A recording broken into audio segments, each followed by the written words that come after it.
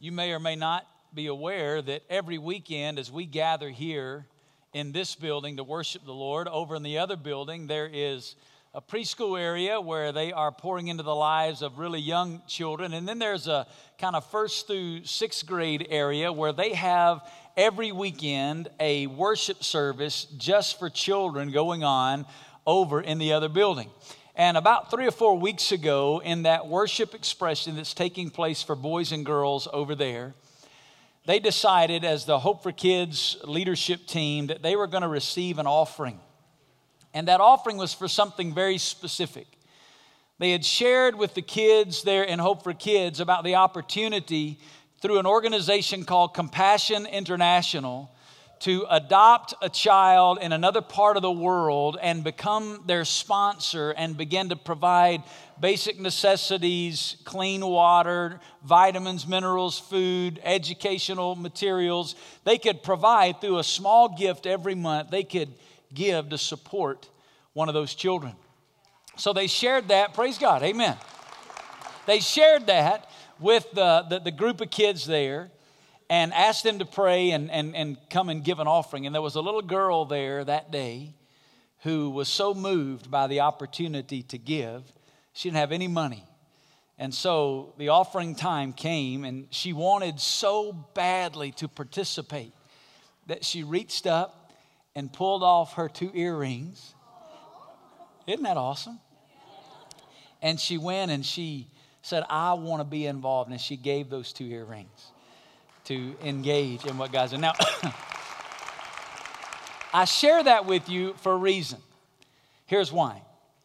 Wherever you see God's grace at work, you always see radical expressions of generosity.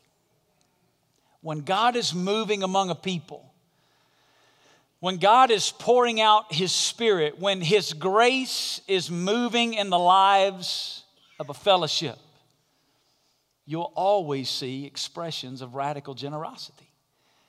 We looked last weekend at one of those radical expressions of generosity. The book of 2 Corinthians chapter 8, Paul takes us into the lives of a group of people in a region called Macedonia. It was predominantly the church at Philippi, but there was a little community there, a region called Macedonia, had 2 or 3 communities. The largest of those would have been Philippi, and he shares with us about the radical generosity that these people demonstrated. And we looked at several principles last weekend from this example that Paul shared with us, this story that Paul was telling us. And I just want to remind you, just for the sake of where we're going this weekend, of those 5 principles. I'm going to put them up on the screen. Their giving was a response to God's grace. It was worship. It was from the heart. Number 2, their giving was an act of faith. If you and I are going to live out this principle of generosity, it requires deep faith and confidence in God, because on paper it doesn't make sense the way God lays out His economy. But by faith, it makes perfect sense. Number 3, their giving was to share in God's global purpose. They begged Paul for the opportunity to get involved in what God was doing outside of their region through the vehicle of giving. Number 4, their giving was considered radical by others. When you begin to live out this way, believers and non-believers will think you've lost your mind because you're living so generously. And the 5th and final characteristic, their giving was a reflection of Jesus.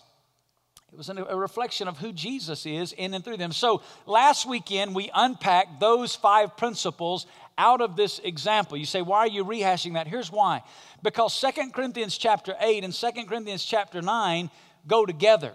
And you really can't understand one part without understanding both parts. In chapter 8, Paul gives us a description of what radical generosity looks like. If you were to just sit down and read this letter and go straight through from chapter 8 through to chapter 9 and read it without stopping, you'll see this transition. Chapter 8, Paul is giving a great description of what it looked like in one church for them to live out this way. Then in chapter 9, Paul begins a prescriptive text where he is encouraging the Christians in Corinth to follow the example of the Christians in Macedonia, and he is encouraging them and now commanding and exhorting them to follow in that example. So this weekend, we're looking at the second half of that. Last weekend was the example, the description. This weekend is Paul prescribing some truths for the church at Corinth and under the inspiration of the Holy Spirit of God for us today living in Las Vegas in 2014. Now, I said that to say this. If you weren't here last weekend, let me encourage you. You can go online to our website, watch last weekend's message, because it is the context for everything that we want to say today. But we're going to pick up in 2 Corinthians chapter 9, and I want to read verses 6 through the end of the chapter. And here's what Paul says. Now, this I say. You kind of hear the transition there, right? He'd been giving them this example. Now he says, now here's what I want to say to you. He who sows sparingly will also reap sparingly. And he who sows bountifully will also reap bountifully. Each one must do just as he has purposed in his heart, not grudgingly or under compulsion, for God loves a, say it out loud, cheerful giver. And God is able to make all grace abound to you, so that always, having all sufficiency in everything or all things, you may have an abundance for every good deed. As it is written, he scattered abroad, he gave to the poor, his righteousness endures forever. Now, he who supplies seed to the sower and bread for food will supply and multiply your seed for sowing and increase the harvest of your righteousness. You will be enriched in everything for all liberality, which through us is producing thanksgiving to God. For the ministry of this service, he's talking about the offering there, the ministry of this service is not only fully supplying the needs of the saints, but is also overflowing through many thanksgivings to God. Because of the proof given by this ministry, they will glorify God for your obedience to your confession of the gospel of Christ and for the liberality of your contribution to them and to all. While they also, by prayer on your behalf, yearn for you because of the surpassing grace of God in you. And then Paul, to close the chapter, just kind of has this explosion of a moment. Thanks be to God for his indescribable gift. So you hear, if you were here last weekend, you hear the transition. Paul was describing the way these people had given so generously and so radically, but now Paul begins to speak directly to the people that he's writing to in his audience, which includes us today because of the inspiration of the Holy Spirit of God, and he begins to speak to the very issue of how we, following their example in Philippi, should live generously today. So I want to ask and answer two questions this morning, and we'll bring this little 2-week series to a close. Here's the first question. How are we to give? How are we to give? Paul talks about that here as he begins to write to this church, and he really uses two defining words that really capture the heart of Christian giving. Everything that we understand about generosity and giving as Christians can really be summarized with two words. The first word is the word generously. We should give generously. Did you hear what Paul uses here in these verses? Listen to some of the words he uses. He uses the word bountifully. In verse 6. In verse 8, he uses the word abundantly. In verse 11, he uses the word with liberality. All of these words are words that can be translated generously. They carry the idea of giving more than enough to exceed what is expected. They all communicate the biblical principle of generosity. Now, the word generosity is used throughout the Bible. It's used both in the Old and in the New Testament. In the Old Testament, we find this word in the Hebrew language. In the New Testament, we find it in the Greek language. And as you study the words that are used to communicate generosity in both the Old and New Testaments, there's some beautiful word pictures that are associated with these words that help us understand the principle of generosity. And I want to give them to you real quick. First of all, in the Old Testament Hebrew text, there are 3 different word pictures that communicate the idea of generosity. One of the words that's used in the Old Testament to communicate generosity is a word in Hebrew that literally means to saturate with water. I want you to get in your mind the picture of a towel that's been dropped into a swimming pool. And when you go to take that towel out of the swimming pool, the water is just pouring off of that towel, right? Why? Because it's been saturated with water. One of the Old Testament Hebrew words for generosity is a word that literally means to be saturated with water. Another Old Testament Hebrew word that's used is a word that literally means to fill to overflow. It's the idea of me taking a glass and putting that glass right here on the table and then taking a pitcher of water and begin to pour it into that glass. And as I pour the water into the glass, when the water begins to rise all the way to the top, instead of stopping when you get to the top, you just keep pouring. Well, what's going to happen? The water is going to spill over the glass. It's going to spill over the table. It's going to go onto the floor. It's going to spill off the stage. Why? Because we're filling it to overflow. That's another word picture associated with the biblical principle of generosity. To saturate with water, to fill, to overflow. There's a third one in Hebrew. And it's a Hebrew word that means to drink to one's fill. It's the picture of somebody who is parched. They maybe have been outside, maybe they've been exercising, whatever it is, and they are in such need of water. And they get water, and they drink it, and they drink it, and they drink it until they are completely satisfied. They've drunk all of the water that they need to satisfy themselves. So think about the word generosity in the Old Testament. To saturate with water, to fill, to overflow, to drink to one's fill. All of those words are used in the Old Testament to picture generosity. In the New Testament, we have a couple of other word pictures. One of them in the New Testament, it's used in 1 Timothy, is the idea of a readiness to distribute. It's the word picture of living on the lookout. It's the idea of somebody with a pair of binoculars and they are just on the lookout. They cannot wait for an opportunity. They are looking for an opportunity to be generous. The fifth and final word picture is one that if you've been at Hope for any length of time at all, you've heard me use this word picture before because I always make you do something when I do this, right? Some of you are already doing it. You already remember. The fifth and final word picture is the Greek word for generosity that literally means on your fingertips. I want you to take your hands and hold them out like this. I want everybody in the room to wiggle your fingertips, all right? Just do it like this for just a minute. Here's the biblical principle of generosity. I'm living with everything I have on my fingertips, holding it loosely. All right, you got it? Look at your neighbor. Look how silly they look, right? All right, you can put them down. Now, here's what I want you to do. We're going to take all those word pictures and we're going to kind of put them together. Because in our culture today, we're not really taught to live like this. In our culture today, we kind of live like this, right?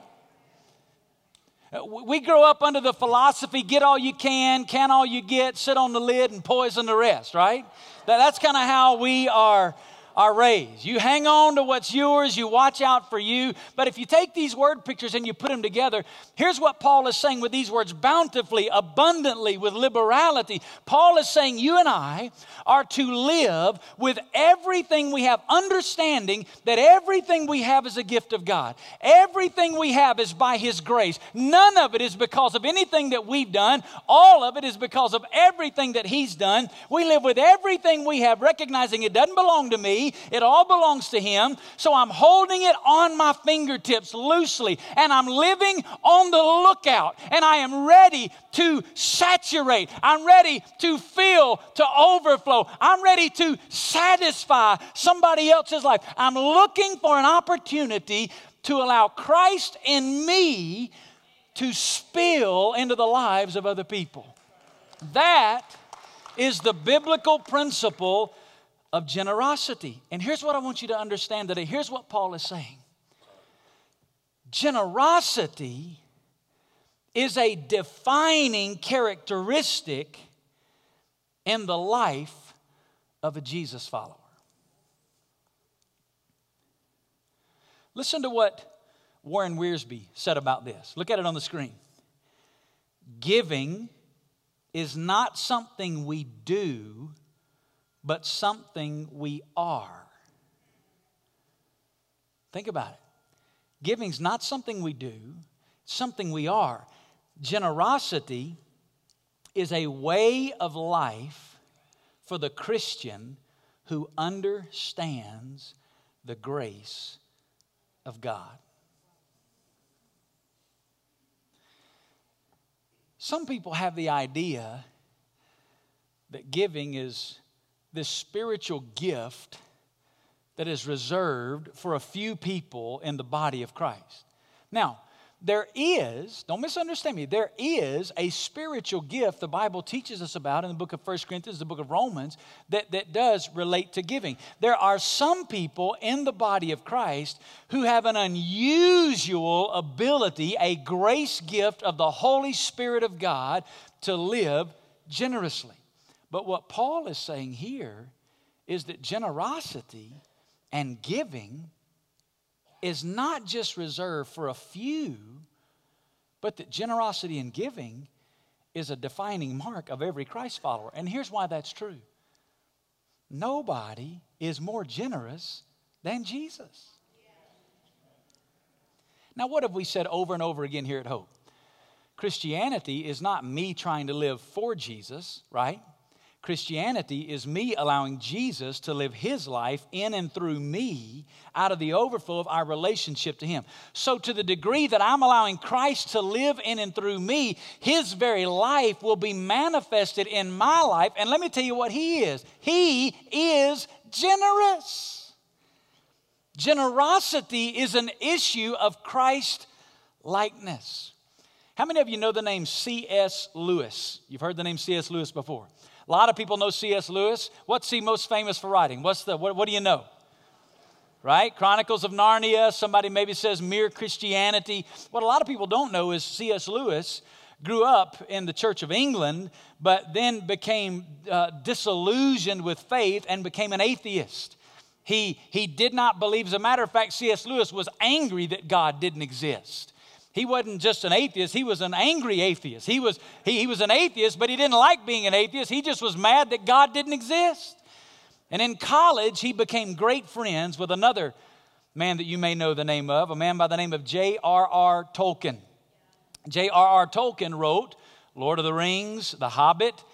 J.R.R. Tolkien was a devout believer, and J.R.R. Tolkien began to challenge C.S. Lewis about faith and God and the person of Jesus Christ. And it was that journey with J.R.R. Tolkien that led C.S. Lewis to become a radical follower of Jesus Christ. Out of that, he wrote the book Mere Christianity, which anytime I meet somebody that claims not to believe in God, an atheist or an agnostic, I always try to encourage them to read Mere Christianity because of the view that C.S. Lewis had and what God used to bring him to faith in Jesus Christ. C.S. Lewis became a radically generous person because of the grace of God in his life. I want you to listen. Stephen Olford, in his book, The Grace of Giving, writes what C.S. Lewis said about generosity. And I want you to look at it on the screen. C.S. Lewis didn't talk about percentage giving. He said the only safe rule is to give more than we can spare. Our charities should pinch and hamper us. If we live at the same level of affluence as other people who have our level of income, we are probably giving away too little.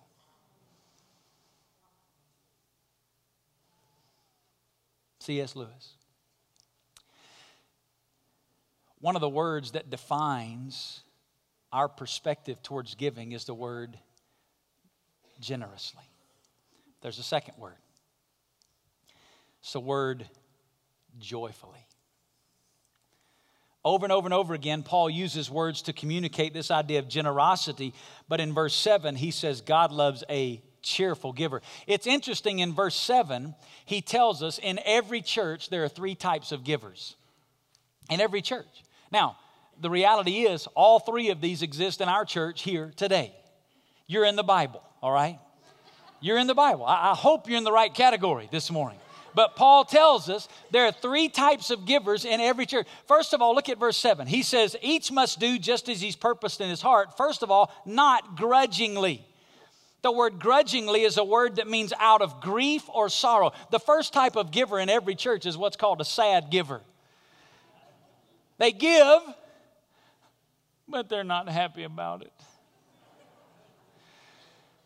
It's out of grief and sorrow because I'm thinking of all the things that I could do better with that money than give it away. When the offering time comes into service, it just quenches my spirit. Oh, God, here it is. That's the word grudgingly. It's literally out of grief or sorrow. It hurts. Sad giver. Secondly, he says, or under compulsion.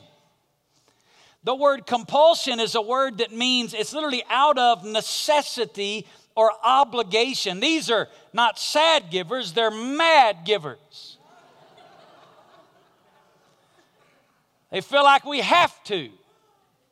There's a sense of duty and obligation that goes along with it. I'm giving, but I'm not happy about it. I worked hard for this. It's literally the picture of having to squeeze it out of them. I don't know how it is in your household. My wife is extremely frugal. And so when it comes to things like toothpaste in our home, like, you kind of get 2/3 of the way with a tube of toothpaste. It's just more work than it is. You just throw it away and get another one, right? But no, not my wife. We have that little thing that you slide on the tube, right? You know what I'm talking about. Yeah. See, some of you just as wicked. Slide that thing on the tube, and every day or so you got to turn it up one more. And because you got to get every last ounce of that toothpaste out of that tube. That's a mad giver. You got to squeeze it out of them.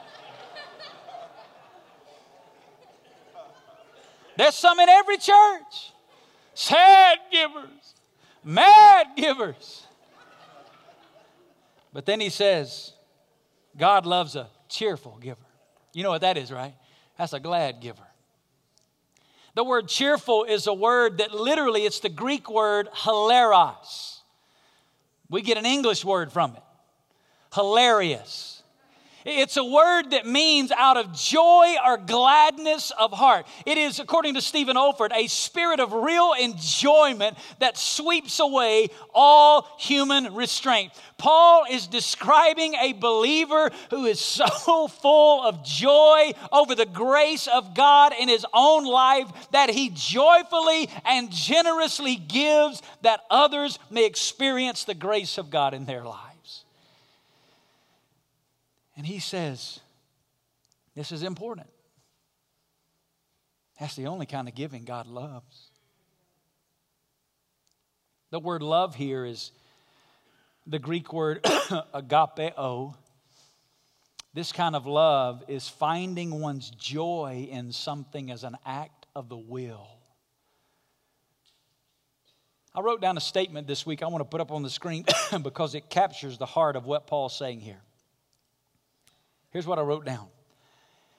God finds joy in me when I find joy in Him through giving.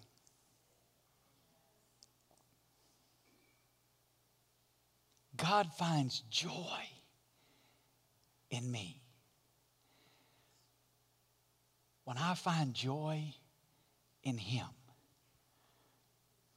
through giving. Paul says God loves a cheerful giver. Now, we believe this so strongly here at Hope. I want to say something to you this morning that you may never hear another pastor say, so listen carefully. If you give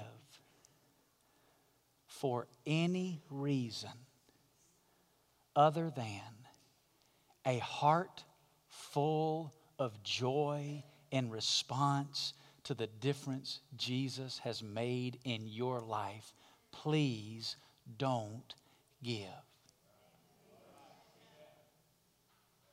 If you give for any other reason, don't give. We don't have to give out of grief. We don't have to give out of compulsion. Listen, you need to come to the place where you've been so moved by what Jesus has done in your life. And you are so full of joy and wanting to see Jesus do that in somebody else's life that you just respond and surrender and worship God through the vehicle of giving. That's the kind of giving. So I want you to hear those two words, generously, joyfully. Those two words define Christian giving. Now here's what I want you to do.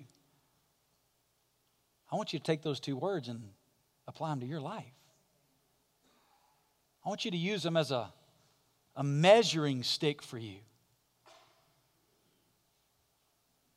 You give generously?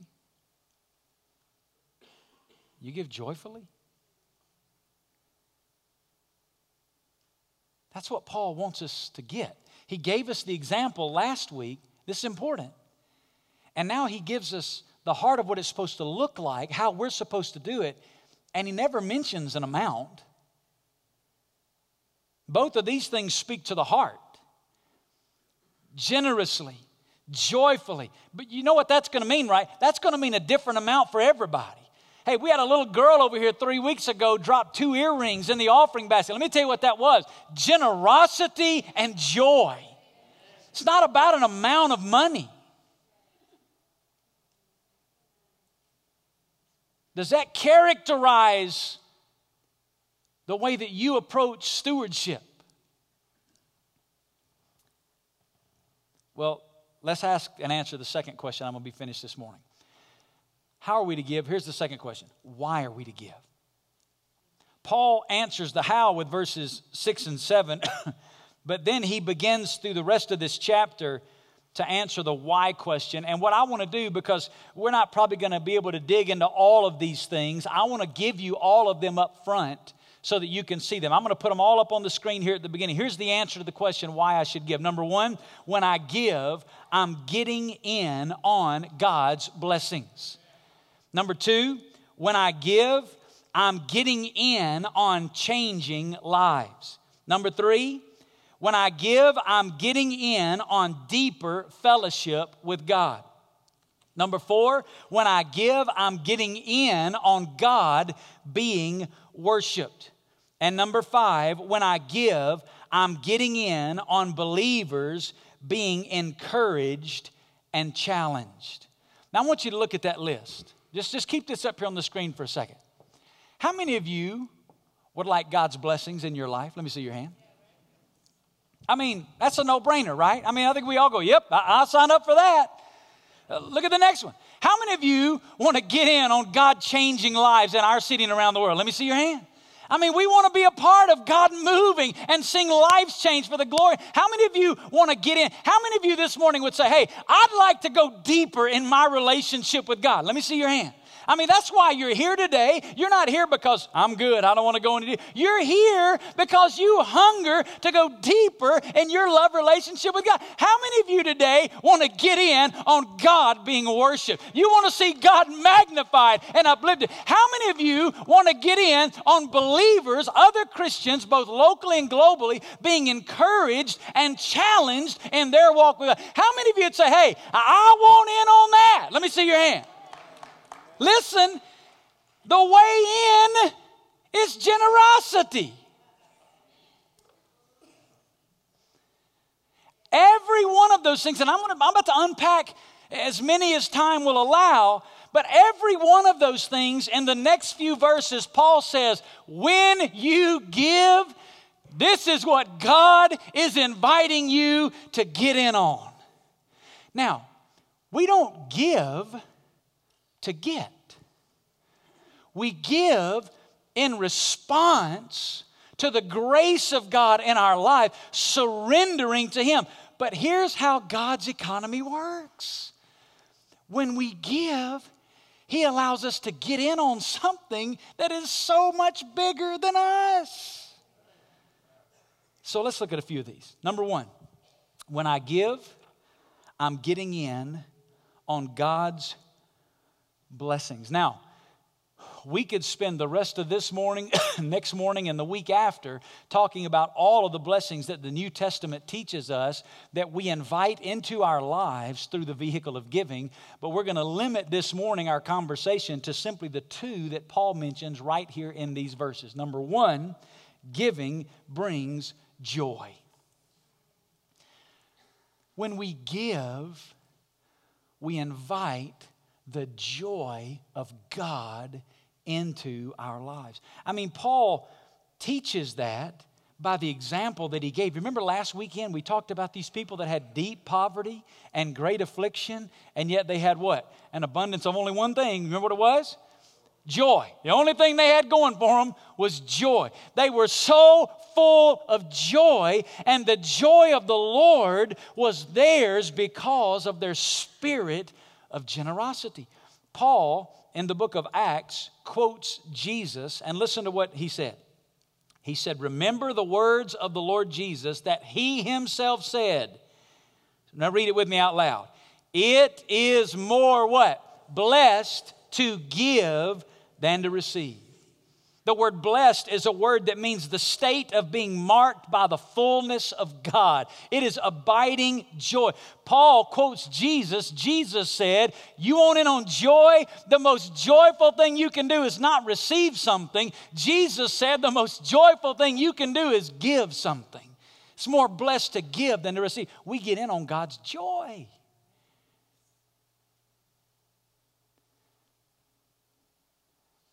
Don't you want joy? We try so many things chasing joy. We think in our culture in America that money brings joy. So we'll try to go accumulate a certain amount of money. And you know what you find? Every time you turn one corner, you realize, you know what? I think it's the next corner where the joy is. You get to one level of income and you think, no, if I could just get here, then it'd really be there. And then you get there and guess what? That cup's got a hole in the bottom of it. We think it's in relationships. We think it's in pleasure. Here's what Jesus said. It's in giving. Giving invites God's joy into our lives. But not only does it invite the blessing of joy, giving brings peace and provision into our lives. You see, when you and I give, then we can trust God to take care of us. Look at verse 8.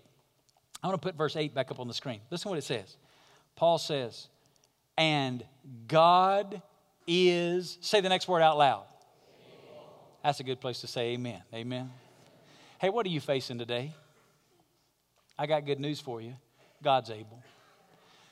I hear people say sometimes, well, preacher, I'm glad the Bible says God won't put more on me than I can bear. I got bad news for you. That's not in the Bible. But let me tell you what is in the Bible. He won't put more on you than He can bear. And He is what? Able. Whatever you're facing today, God's able. He is able today. And I love the way Paul said this. It's literally in the present active tense, meaning you could translate it literally like this. And God is continuously able. Meaning there's never a single solitary moment when He is not able. God is able. Look what it says. To make all grace. Listen to the way Paul keeps repeating this idea of all. God is continuously able to make all grace abound to you, so that always, having all sufficiency in everything or all things, you may have an abundance for every good deed. If you took all of that and translated it just in the most rudimentary fashion, here's what that phrase could be translated as. In everything, always enough. God is continuously able, so that in everything you always have enough.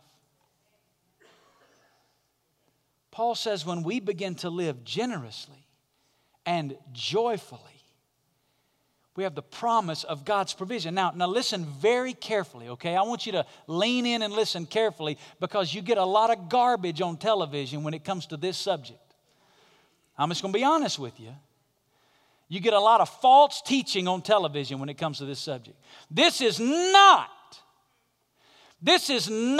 a promise that followers of Jesus Christ are going to be wealthy. The people that are selling their books and their wares, getting rich off of that philosophy, are one day going to have to stand face to face with Jesus, whom the Bible said of Him had nowhere to lay His head. This is not a promise of affluence or prosperity. Let me tell you what it is a promise of. In everything, always enough. The end game is not about my prosperity. The end game is about God's glory. And if I am so consumed with my prosperity, I've missed the very essence of what Paul is writing about. It's about the glory of God. This is not a promise that followers of Jesus are going to be wealthy, but it is a promise that when I live generously out of the overflow of my heart, filled with joy, I can trust God with everything in my life. And listen, that's not just a promise Paul made one time. He made it again to the Philippian church in Philippians chapter 4 and verse 19. Look at this verse on the screen. Paul said, my God will supply all your, say it out loud. That's an important word. You see, we've confused that with wants. This isn't a blank check. My God, Paul says, will supply all your, say it again, needs. See how that's consistent? In everything, always enough. My God will supply all your needs, but listen to this. According to what? That's good. Amen. He didn't say according to my riches. According to His riches. And then he piles it on a little bit more with some more prepositions. In glory. Whoo. You read the end of the book, right? You know what's in glory, right? In Christ Jesus. My God is able to supply every need that you have according to His riches in glory in Christ Jesus. We can trust Him. It's the same thing Jesus said in Matthew 6:33 when Jesus said this, but seek first His kingdom and His righteousness, and all these things will be added to you. Now, if you read the entirety of Matthew 6, He's talking about food, clothing, and shelter, the necessities of life. Jesus said, if you live generously and joyfully, don't worry, I got the rest. Here's the principle. You cannot outgive God. As a matter of fact, it's the only place in the Bible where He said, just test me and see. You don't believe it? Read Malachi chapter 3. We're not going to go there today. But in Malachi chapter 3, He promised the children of Israel, He said, listen, if you don't believe me in this, you just go ahead and test me. and see if I won't open for you the windows of heaven and pour out a blessing into your life. You will always have enough if you'll live this principle. And here's the principle. When we begin to live like this, money problems aren't my problem, they're His problem. You see, now I have all the confidence in the world to go into the presence of God when I got bills I can't pay and say, Lord, you got bills we can't pay.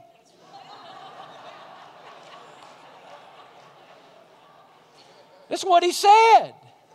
Now, I'm not talking about bills where I go out and live extravagantly beyond my means and accumulate debt. God's not obligated to dig me out of my own mess. But He is faithful to His promise that if I will live generously and joyfully, He will always give me enough in every situation in my life. I can trust Him. I told you the story last weekend about my dad coming over with my wife and I and sitting down and teaching us these principles of giving and stewardship. And we had just been married about 3 months. We'd gotten pregnant 3 months in, and my dad came over and sat down and taught us these principles like I taught you last weekend about always a portion, sometimes a sacrifice. And my wife and I prayed, and we decided together we were going to start living this out. And we carved out for us, the starting place was 10%. We carved out 10% of our income and said we're going to start giving that. And we weren't 4 weeks into this. And she was pregnant and was having some heart irregularities, and they hooked her up to a 24-hour heart monitor. Everything turned out to be okay, and they gave us the bill, and I'll never forget the bill was $632. Now, you got to understand, we were in college. We'd just been married 3 months. $632 was it was just under 1 month's salary that I was making at the time. That bill might have said $1 million. Savings was something we were praying about. We didn't have any at that time. We'd not moved into this thing very wisely. Living week to week, we get a bill, month's income. 3 weeks earlier, we'd started living out this 10% principle, and already here's a bill we can't pay. I'll never forget my wife and I sitting down in that little married student housing apartment, about 600 square feet, just saying, Lord, we're doing what you said. This is yours. About 4 days later, I went to the mailbox and pulled out a tax return check in the mailbox. $634. Gave us $2 to go to McDonald's on to celebrate, right? Let me tell you what that taught my wife and I. I was 20, she was 19. We're 3 months into marriage, pregnant, just establishing this principle as a priority of our home. We didn't have anything. Let me tell you what God told us. You trust me, you honor me, I'll take care of the rest. We've been married 22 years. 22 years we've lived out that principle. Listen, we're as a family now, we started with a 10% principle, and I'm not telling you this to put myself on a pedestal. I want you to hear that I'm not talking to you about theory. I'm talking to you about something that for 22 years my family's been fleshing this out. 10% for us was like training wheels. You use that to get started. When you learn how to ride the bike, you don't need training wheels anymore. You take them off. We hadn't had a 10% conversation in our home in a long time because we've been living way past that. 22 years in, let me tell you what I know. In everything, always enough. Always enough. When we give, we invite the blessing of God into our lives. Listen to what Stephen Olford said. He said the miracle of giving is that it produces a ministry of giving. When God can trust His people with money, He sees to it that they always have plenty for themselves and more for others. Does God see you as a conduit, a channel of His blessing into the lives of others? Listen, when God begins to see you that way, just hang on. Just hang on. Well, let me unpack a second one for you. We got to wrap up. When I give, I'm getting in on changing lives. Verse 12, look what Paul says. For the ministry of this service is not only fully supplying the needs of the saints, but is also overflowing through many thanksgivings to God. Paul says this ministry, this offering that you're taking up, he's writing to them, he says it's doing two things. It's changing people's lives, first of all, physically. He says you're fully supplying the needs of the saints. Did you know that every week as you give here at Hope, you're meeting physical needs in the city of Las Vegas? Every week as you give. We have a ministry that's run by volunteers in our church. We call it our benevolence ministry, where people come in and we help people with food or light bills or all the necessities that come up in life. As you give every week, we help people that way here at Hope. We have ministries that have been born out of our church that help people physically in our city. Ministries like Raised Arm Ministry that is ministering to refugees in the inner city, helping them go through the process of paperwork and driver's license and all that kind of meeting those physical needs. That's born right out of our fellowship. It happens because you give. We have ministries like Highway to Hope that's ministering to homeless people in the city, providing basic necessities in life. It happens because you give. We have a ministry in our church called Broken Chains. Broken Chains is led by Cody and Heather Huff. God saved Cody off the streets of Las Vegas. He used to live homeless. God's redeemed him. God's changed him. God's called him into ministry. God's equipped him and gifted him. Cody and Heather with Broken Chains entered into a partnership with schools here in Clark County. In the February and March edition, listen to this. In the February and March edition of the National PTA magazine, the National PTA magazine, I want you to look at the picture on the screen.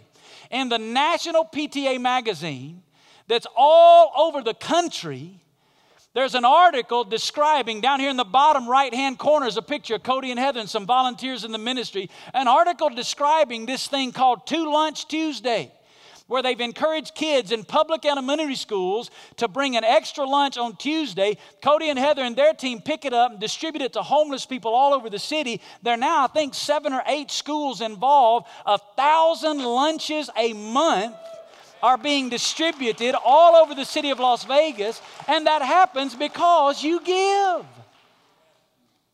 We're meeting physical needs right here in our own city. That's what Paul said. The ministry is fully supplying the needs of the saints. But then look what he said. And is overflowing through many thanksgivings to God. You see, it's not just touching lives physically, because listen to me, you can put food in a man's stomach and he'll still be lost. Every ministry opportunity to meet a physical need opens the door to a conversation about the glorious gospel of Jesus Christ. We get to see lives change. Did you know that in our services, just since Christmas, we've seen over 100 people trust Jesus Christ as personal Lord and Savior right here in our services, just since Christmas. We just had a team come back from Central America. I want to put that picture up on the screen. We had a team come back from Central America. All these pastors and their families that you see here intermingled with our people from Hope. Let me tell you why this team was down there. We sent a team of business leaders down there.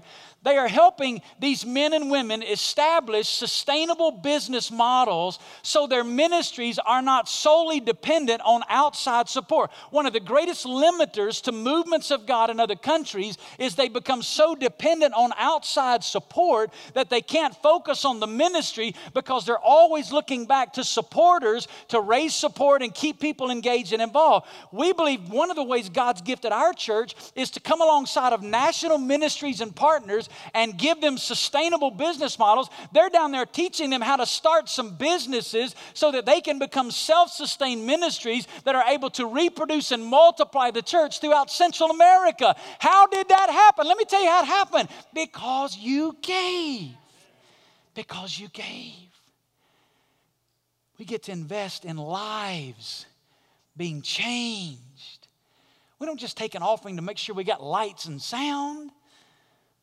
We get to invest in lives being changed for the glory and honor of God. We get in on deeper fellowship with God. Paul in verse 13 says, because of the proof given.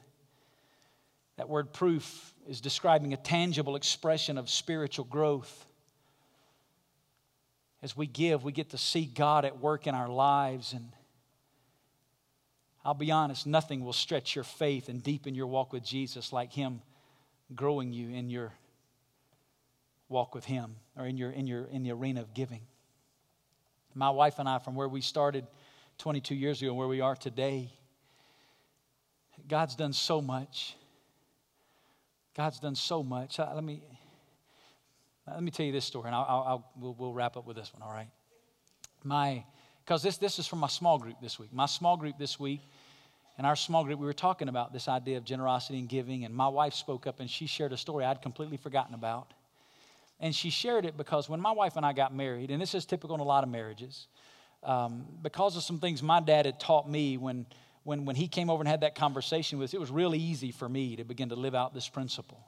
My wife had not grown up in that environment of generosity and stewardship, and so where I was really quick to jump on this, she was not really quick to jump on this, but she yielded nonetheless to what she saw God saying in His Word. But it was more of a struggle for her. And we all have those things at home. There's some things in our home where my wife is easily engaged, and God has to kind of grow me along. This particular issue is one where it was the reverse, where I was ready and she was having to kind of grow along in that, and we began to see God do some things, and that helped. But I was pastoring my first church in a little town in Tennessee, 4,000 people in the town. God had exploded our church. We were running almost 800 people in the town, in our church, in a town of 4,000. So like almost a fourth of the town was coming to the church. God was moving. People were being saved. We literally had one season where people would drive up on the parking lot, come into our church and say, we want to give our lives to Jesus. They just drive on the parking lot, fall into conviction, and people were being saved. In the middle of all that, we needed to take up an offering to do some expansion there at our church. And God put it on our hearts, or God put it on my heart, that I wanted to sell my car. Now, at that time, I was driving 80 miles one way, 4 days a week, round trip, back and forth to seminary. And I was pastoring and going to seminary at the same time, and God put it on my heart to sell my car. And I went to my wife and said, babe, I think God wants me to sell my car. And she went, no. She said, that's how you get back and forth to seminary. How are you going to do that? I said, I don't know, but God's going to show us a way we can do that. So not very willingly, she said, okay. So we did that. We sold this little car we had, gave all the money, and I found a friend that I could grab a ride with that would get me to school, and I did that for a couple months. A couple months later, we had a little, at that time, it was a little, I think, a 88 or 84 Honda Civic that we sold and gave the money away. And about 3 months later, my telephone rings one day, and my dad called, and he said, Vance, he said, strangest thing. He said, I saved up about $5,000, and I saved it because I want to buy me an old pickup truck just to kind of knock around in. And he said, but this morning I was having my quiet time, and we didn't tell anybody what we'd done, by the way. My dad says, God spoke to my heart this morning and said, I'm supposed to take that $5,000 and buy you a car. Now, I couldn't wait to go get my wife. I said, babe, here, Dad, you got to tell her. And he bought us a 2-year newer Honda Accord. So we upgraded in the deal, right? Now, listen, the story's even cooler. That September, my dad was celebrating his 20th anniversary at the church that he was pastoring. Been there 20 years. And the church had no idea any of this stuff had transpired. And so I drove up and was a part of the service on his 20th anniversary. On his 20th anniversary, they brought him up on the platform and said, Brother Bob, we love you. Thank God for what you've done here for 20 years. And they handed him the keys to a brand new Ford F-150 pickup truck. Now, listen, none of that's about the cars or the trucks or any of that. Okay, none of that's about that. Let me tell you what it's about. My wife shared this story in her small group because now, let me tell you where she is. When there's an opportunity to give, she can't wait. Because God has so deepened her faith through living like this. Listen, nothing will change you more. One of the reasons I love teaching on this subject is because I know the freedom, and I want you to have it.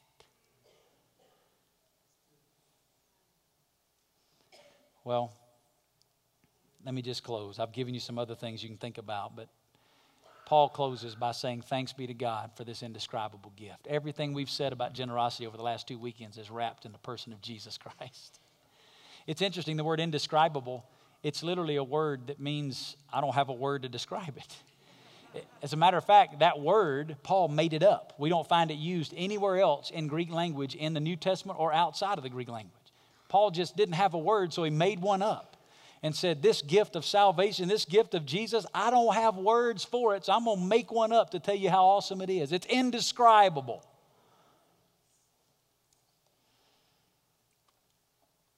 Have you ever experienced God's gift of salvation? We've been talking about generosity and giving. Have you ever experienced God's gift of salvation?